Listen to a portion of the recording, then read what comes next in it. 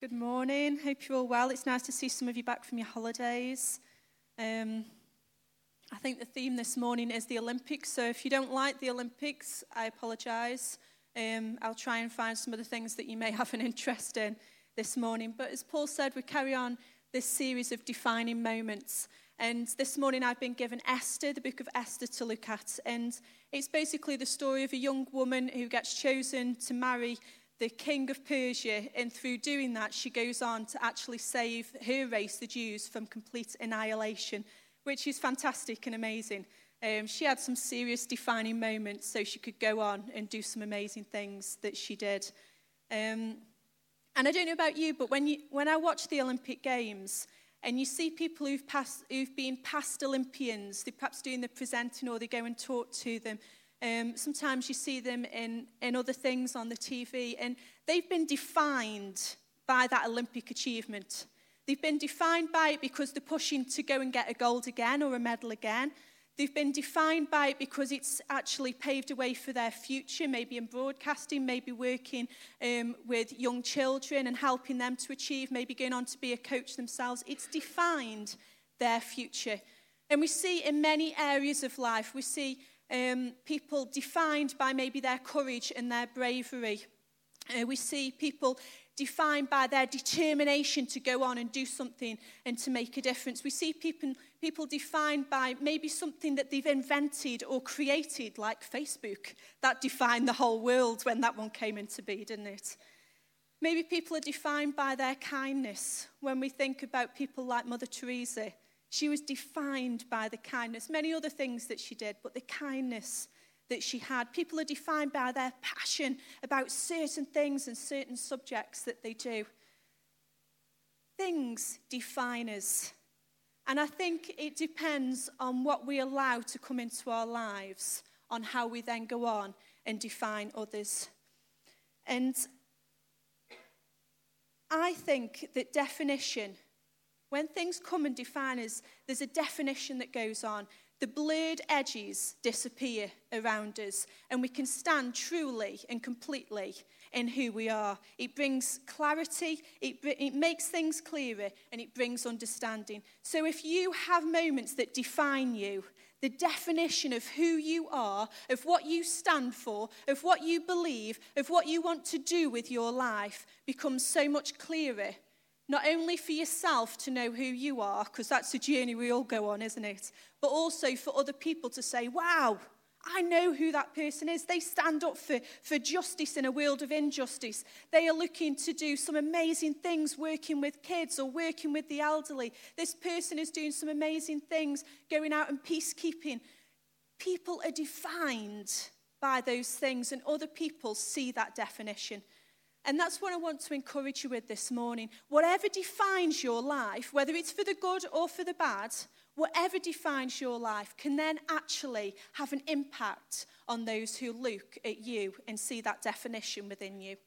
And it's those moments that happen in our lives and the choices that we make in them, which Ben talked about so fantastically last week. Those choices that you make in those defining moments, whether it's a good moment or a bad moment, it can define you and define not only your future, but the future, like it did for Esther, an entire race of people.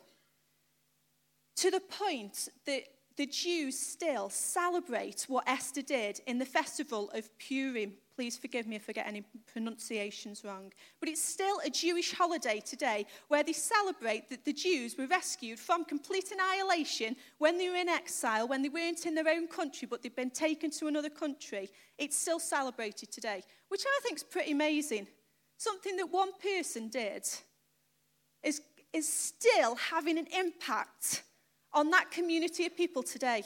And this morning, I want to say to you that there are things that you can do in your community, in your workplace, in your family, that can go on to have an impact for generations to come. I believe that, and I believe it for you as well, if you want to choose to grab hold of those defining moments. So this is what I want to talk to you about this morning. What was it that defined Esther to this degree that she could do such a fantastic thing? That she could step in and cause a way for the Jews, for her people, not to be completely annihilated, completely destroyed. And for the Jews, unfortunately, it's been a thing that has happened throughout history. This isn't a one-time thing that's happened where annihilation has come to them.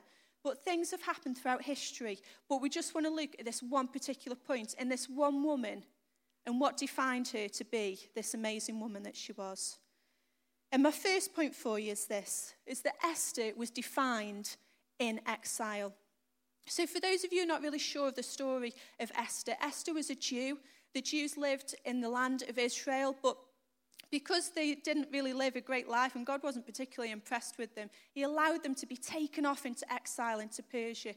And they were dragged from their home.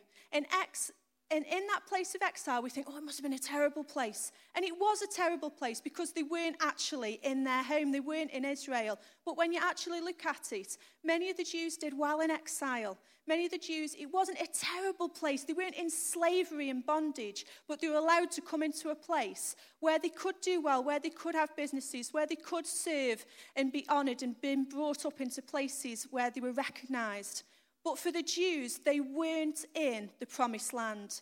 God had promised the Jews that they would have a promised land, and the fact that they had been taken from it was just horrific for them. So although it wasn't a terrible place, it was for them because they weren't where the heart was. And I think that's the thing I want to catch hold of this morning. Let's read Esther 2, 5-7 from the Message. It says, "Now there was a Jew who lived in the palace complex of Susa. His name was Mordecai, the son of Jair, the son of Shimei, the son of Kish. He was related to Saul and Jonathan. His ancestors had been taken from Jerusalem with the exiles and carried off when King, I can't even say that name, of Judah by King Nebuchadnezzar, I can say that one, of Babylon into exile. Mordecai had reared his cousin Hadassah, otherwise known as Esther, since she had no father or mother. The girl had a good figure and a beautiful face. After her parents died, Mordecai had adopted her." So these were people who had lived in exile. There's a bit of confusion. Were they taken into exile? If they were, Mordecai was going to be really, really old. But for Esther especially, and probably Mordecai too, they'd grown up in exile. They'd never been to the promised land, but they would have heard stories of it. They would have known as Jews that they wanted to be there. They wanted to be in that place. And this is what I want to say to you this morning at this point. That actually, you may find yourself in your life in a place of exile. You may think, this isn't really where my heart is. This job isn't really where I want to be. This relationship really it's not right. This particular area where I'm helping and doing things, it's not where my heart is. It's not where I feel like I should be. But let me tell you this morning, when Esther and Mordecai found themselves in a place of exile, God was still there. And God still worked. And he can do that for you too this morning. Let's read in Esther 4, 12-14. And this is when the plot is uncovered. And Mordecai speaks to Esther and says, you need to go to the king. You need to do something to make sure this terrible thing doesn't happen. It says, when Hathach told Mordecai that Esther had said, Mordecai sent her this message. Don't think that just because you live in the king's house, you're the one Jew who will get out of this alive. If you persist in staying silent at this time like this, help and deliverance will arrive for the Jews from someplace else, but you and your family will be wiped out. Who knows, maybe you were made queen for just such a time as this.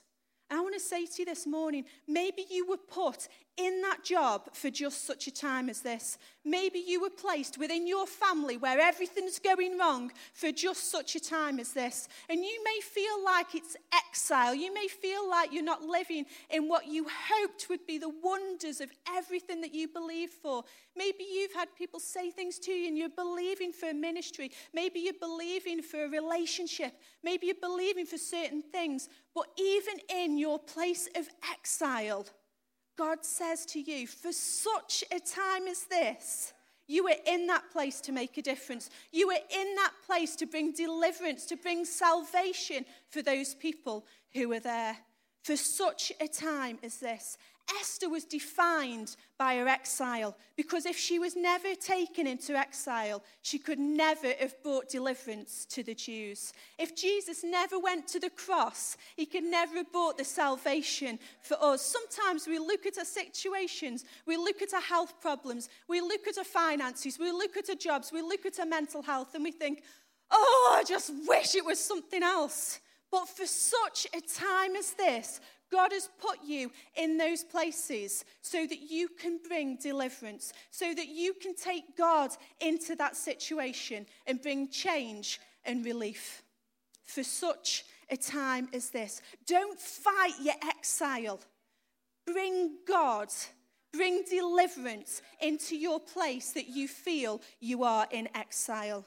Because for such a time as this, there's promotion, there's victory, and there's deliverance. God has put you in that place. If you fulfill all he's calling you to in it, then he will release you from it into greater things, as you'll see as we get further on. Esther was defined in her exile. Let me encourage you, be defined in your places of exile. The next thing I want to say to you is this, that Esther, I believe, was defined in submission. And this can be a bit of a dirty word, can't it, submission? I don't want to submit to anyone. I just want to be kingpin. I don't like being told what to do. I want to do everything how I want to do it, and that's just about me. I like to think I'm right all the time, which I generally am sometimes. None of us like being told what to do. None of us like saying, okay, all right. But you know what? It does us good. And let's see for Esther how it did her good. Now, I need to take you back a little bit in the story, because King Xerxes was the king of Persia. He had a wife called Vashti, who was the supermodel of the day. But when he wanted to show her off to all of his mates who'd come round for a party, she said, I am not coming, and refused to go. At this point, the king, as I'm sure you can appreciate, was not impressed, and decided, with the help of his officials, that she would be banished from his presence, never to be seen again. But then he began to get a little bit upset after he'd made this decision and thought it was maybe a bit rash. So the officials said, well, no, it's okay. Let's search the whole land and find as many beautiful maidens as we can. And you can just have them all. But whichever one you think is the best can take the place of queen. So all of these virgins that were brought in came into his harem and became his concubines.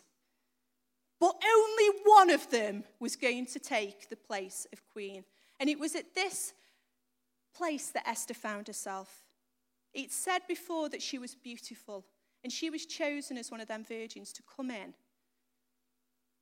And let's just see what it says in Scripture about that. So if we can have Esther 1:19, it says, so if the king agrees, let him pronounce a royal ruling and have it recorded in the laws of the Persians and Medes, so that it cannot be revoked, that Vashti is permanently banned from King Xerxes' presence, and then let the king give her royal position to a woman who knows her place.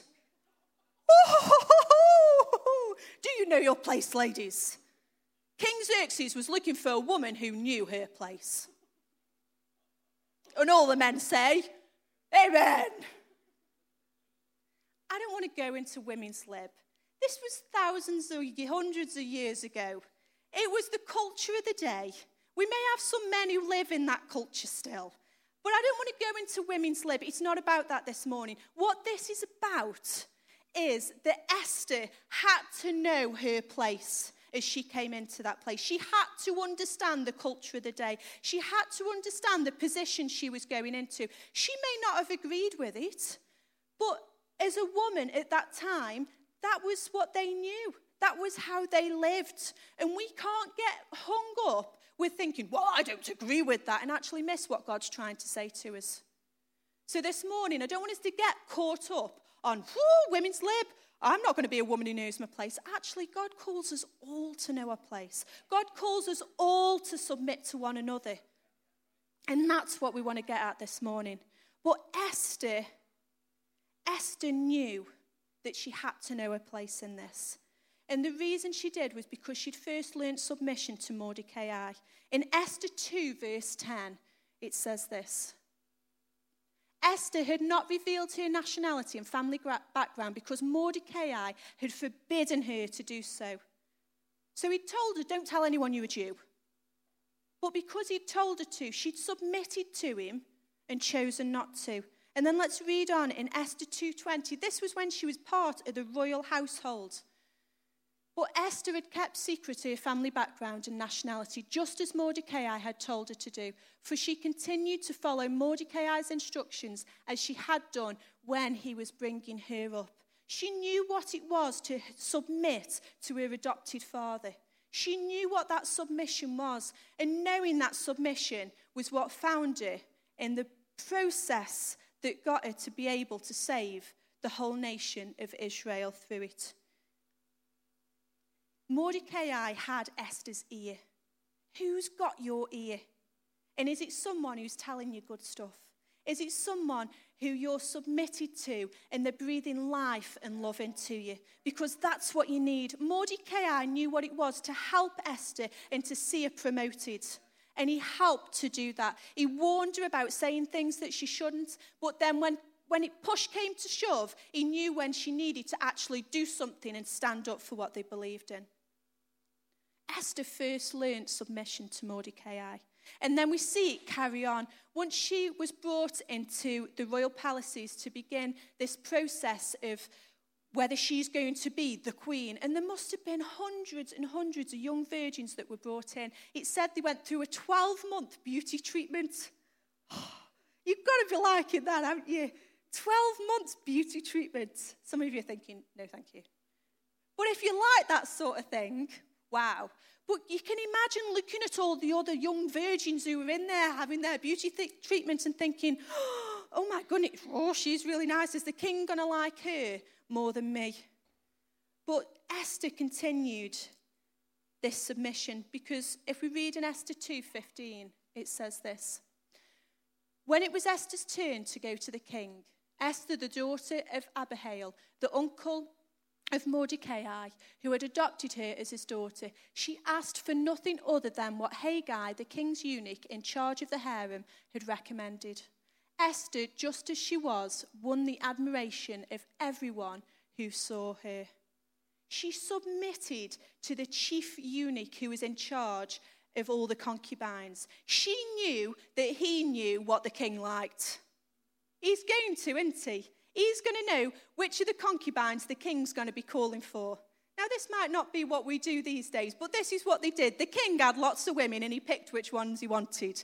That was how it worked. It was a cultural thing. And if we don't get caught up in it, we can catch a hold of what God wants to say to us through it. Esther knew what it was to submit to Mordecai.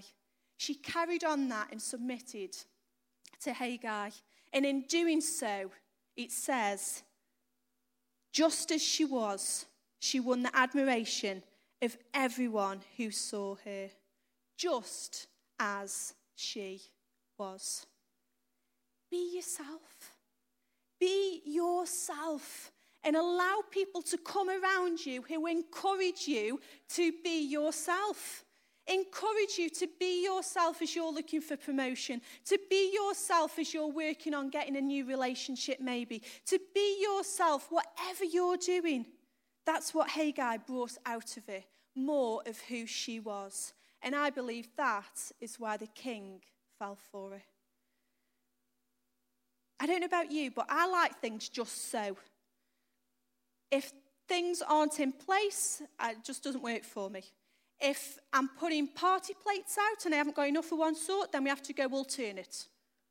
Yeah? Anyone else like that? Some people just want to mess all that up and just can't really work with it. But I don't like you people. Stay away from me. But I've passed this trait on to my youngest daughter, as some of you are probably aware, Olivia. Please go down and talk to her after and say that I've been talking about her because she will beat me up. But we had to take Grace to the doctors this week. She had a little infection on her thumb. And so we were waiting in the waiting room for a really long time, which was wonderful. And there were rows of chairs, which were not directly next to each other. They were slightly back or slightly forwards. This is a major issue for Olivia. In my wisdom and age and maturity, I've begun to learn to cope with this and think, just don't look at it, it's okay. But she hasn't got to that point yet. So regardless of the fact that people were sitting on these chairs, they had to move. So we had a little chat in the doctor's surgery, in front of lots of people about, life isn't always like this, Olivia. Sometimes you can't put things just so. Life's just a mess sometimes. And we have to learn that that's okay. We might not like it, but we have to learn it's okay. Inside, I was thinking, that's my daughter. I'm so proud of you. Straighten the chairs, child. Straighten the chairs. But sometimes we like things just so. And it causes us not to be able to submit because we like them just our way, how we want them. But if we can let go of that sometimes, and we can listen to what other people say to us and submit to their wisdom, submit to their insight, submit to their superior knowledge just from experience because they're closer to somebody, then actually it can open a path that could never be opened because we refuse to let go of the fact that we like the chairs just so. Can I encourage you? You may be set in your ways over certain things. You may think, well, that's just how I am, and that's right, that's fine, and that's okay. And we have just said, be yourself. But sometimes we need to submit to what other people are suggesting or advising us to do. Because it's only as we do that, and only as we let go of the things that we feel so wrapped up in, that actually God opens a way. Just like he did for Esther when she met the king and was promoted above all those other virgins into the position of queen. I believe God can open doors and pathways for you in just the same way. And finally, we see submission come about because we see it with King Xerxes. We heard what Mordecai said to Esther before, that you've got to go and do it for such a time as this. And she knew that if you went into the king's presence and you hadn't been summoned, unless he extended his scepter to you, then you would be killed. So she wasn't over keen on going to see the king unless he asked for it, which is fair enough, I think. I wouldn't be keen on going to see him because you're thinking, is he extending it? Has he got a little twitch? Has he got an itch going on? You can imagine him going like this, oh, just kidding with you. Oh, go on then. But Esther said, if I die, I die, but I will go and do it. And we see in Esther 5:2, when this is the king, noticed Queen Esther standing in the court, he was pleased to see her. That's good, isn't it? The king extended the golden scepter in his hand. Esther approached and touched the tip of the scepter. That was no easy thing for her to do, but she submitted again to the customs of the day, to the things and rules that were in place, and said, well, if I die, I die, but I'm trusting and believing that everything's going to be okay. I'm going to submit to it, and I'm going to hope. And you can imagine her walking into court and catching his eye and thinking, what is he going to do? Is this the end for me? But she was willing and prepared to submit to it. She managed and worked through the fear that she had. She learned to trust those who were in place around her. And sometimes there's a time to change traditions, but sometimes there's a time to work within them. And God works that way too. So she was defined by her submission in many different areas, but it brought about some amazing things. The next thing that I believe she was defined in was she was defined in patience. She had 12 months beauty treatment. That's a long time. For anyone who likes beauty treatment, that's still a long time to be having your nails done, isn't it? For be having your foils in, it's a long time to have beauty treatment going on. When she learned that she needed to go out into and meet the king, she fasted for 3 whole days before she did it. She didn't just think, oh, I've got to go and do it. I just need to go and do it and find out. She fasted for 3 whole days. And when she met with the king and the king said, what is it you're asking of me? What do you want? What's going on? She prepared him 2 meals and asked him to keep coming back before she actually told him what was going on and what a request was to him. There's an art in waiting. And much of what we need to learn, we learn in the waiting. which we don't. We just want to learn it and then just get on with it. But it's in and through the waiting that we learn the things that we need to learn. Maybe you're waiting. Maybe you're waiting for a new job. Maybe you're waiting for a relationship. Maybe you're waiting for someone in your family, for many different things. There's much to be learnt in the waiting.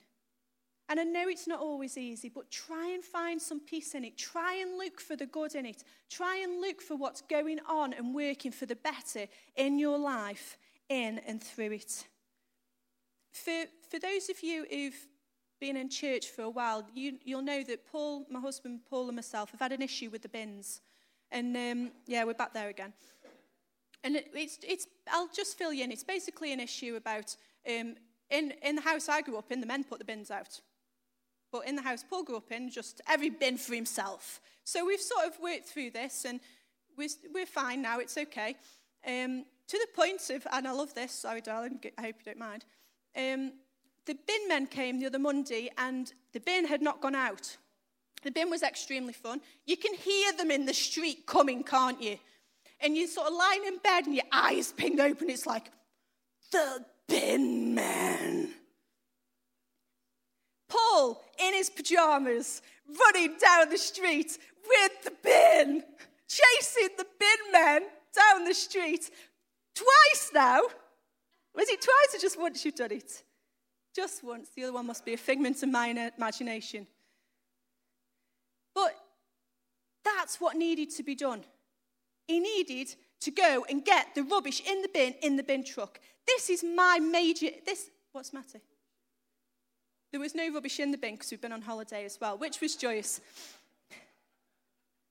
But this is an issue I feel that Paul has, although some of you may think it's mine, I'm sure Paul does. But I would just like to confess that although the bin issue I believe is his and that he should be putting those bins out and chasing the bin men down the street, because that's how I've been raised, and that's right. Maybe I should submit to my husband and listen to my own preach. I, though, do have one small issue in sight of my perfections elsewhere. And it's like this. Paul likes to cook, which is wonderful. And he's very experimental when he does. And he's very experimental with the mess that he makes. When I cook, as you can imagine, with the chair issue, it's like you wash it as you go, you keep it tidy, you wipe the sides, there's some nods. I'm liking you people who are nodding at me. There's some people think just splat it up the walls. When Paul's cooking, I'm not supposed to go into the kitchen. When I do go in, because I'm getting something else, I tend to put his things in the wash that he's still using. Where's my knife gone? I'm like, I don't know, I put it in the bowl. So I have this major issue with when Paul's cooking that I like to go and clean up around him.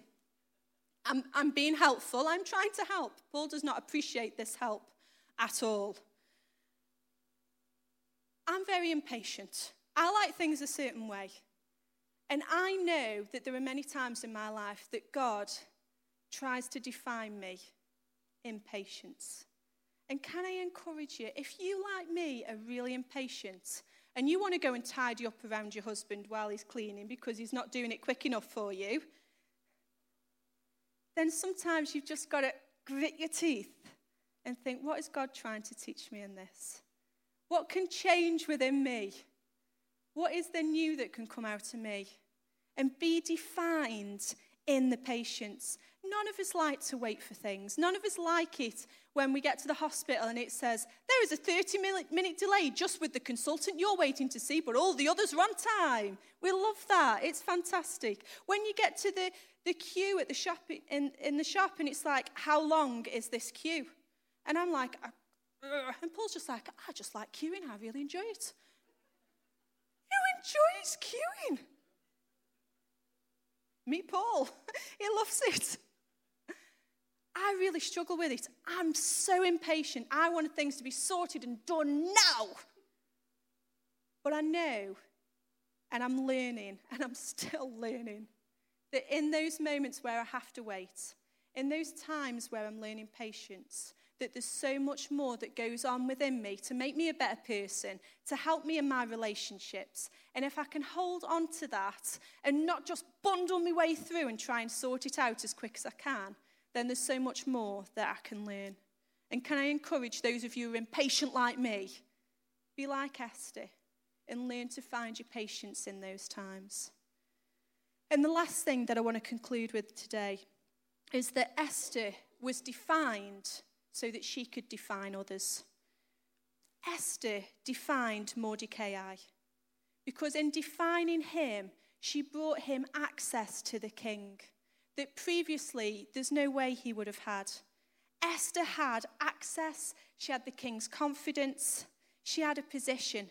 Mordecai knew that there were things going on. There was a plot that went on previously that tried to kill the king that you can read about in Esther 2:21-23.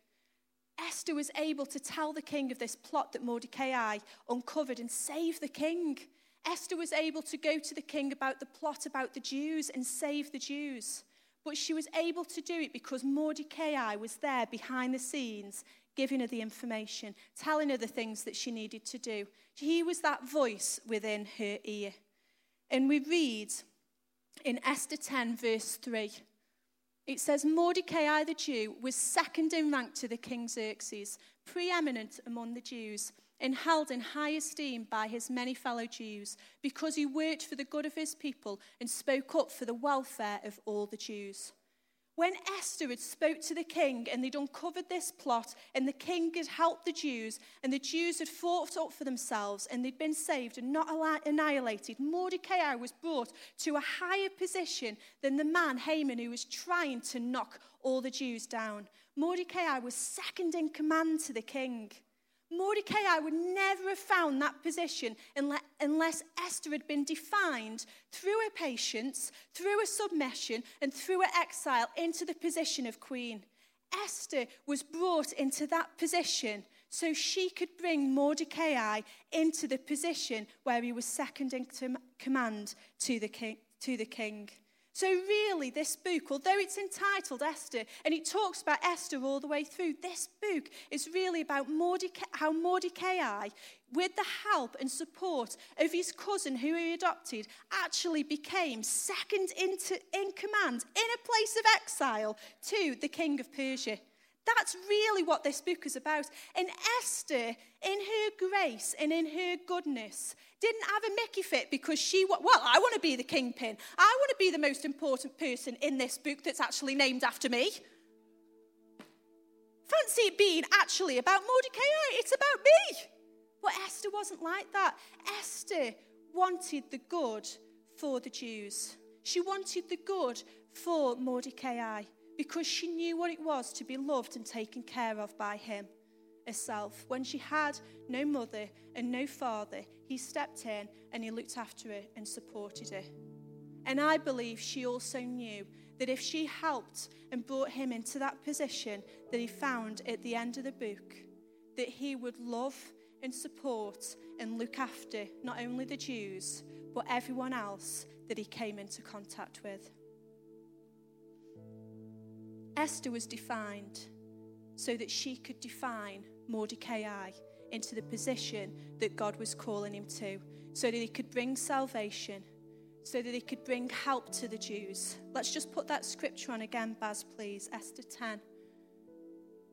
It says, and he was held in high esteem by his many fellow Jews because he worked for the good of his people and spoke up for the welfare of all of the Jews. I believe that we can become people like Mordecai. Just like Esther worked to bring him into that position. Through circumstance, you may say. Through chance, you may say. But God was at work within that. There was a man who died on the cross over 2,000 years ago. And he was defined by it so that he could define you and me. You and I can be defined through what Jesus Christ did for us. Esther 8 verse 17 says this.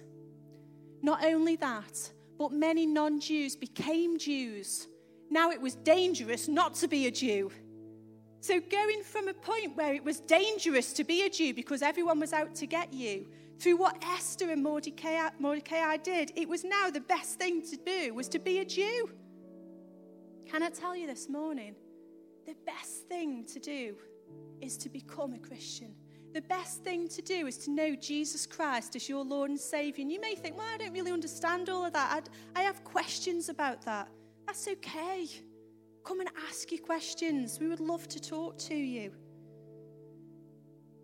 Sometimes it's not just about the individual. We've talked about this book being about Mordecai, but actually it was about the whole nation of the Jews. It was about all of them. It was about bringing peace to them in their exile. And it was also about people coming and becoming Jews themselves.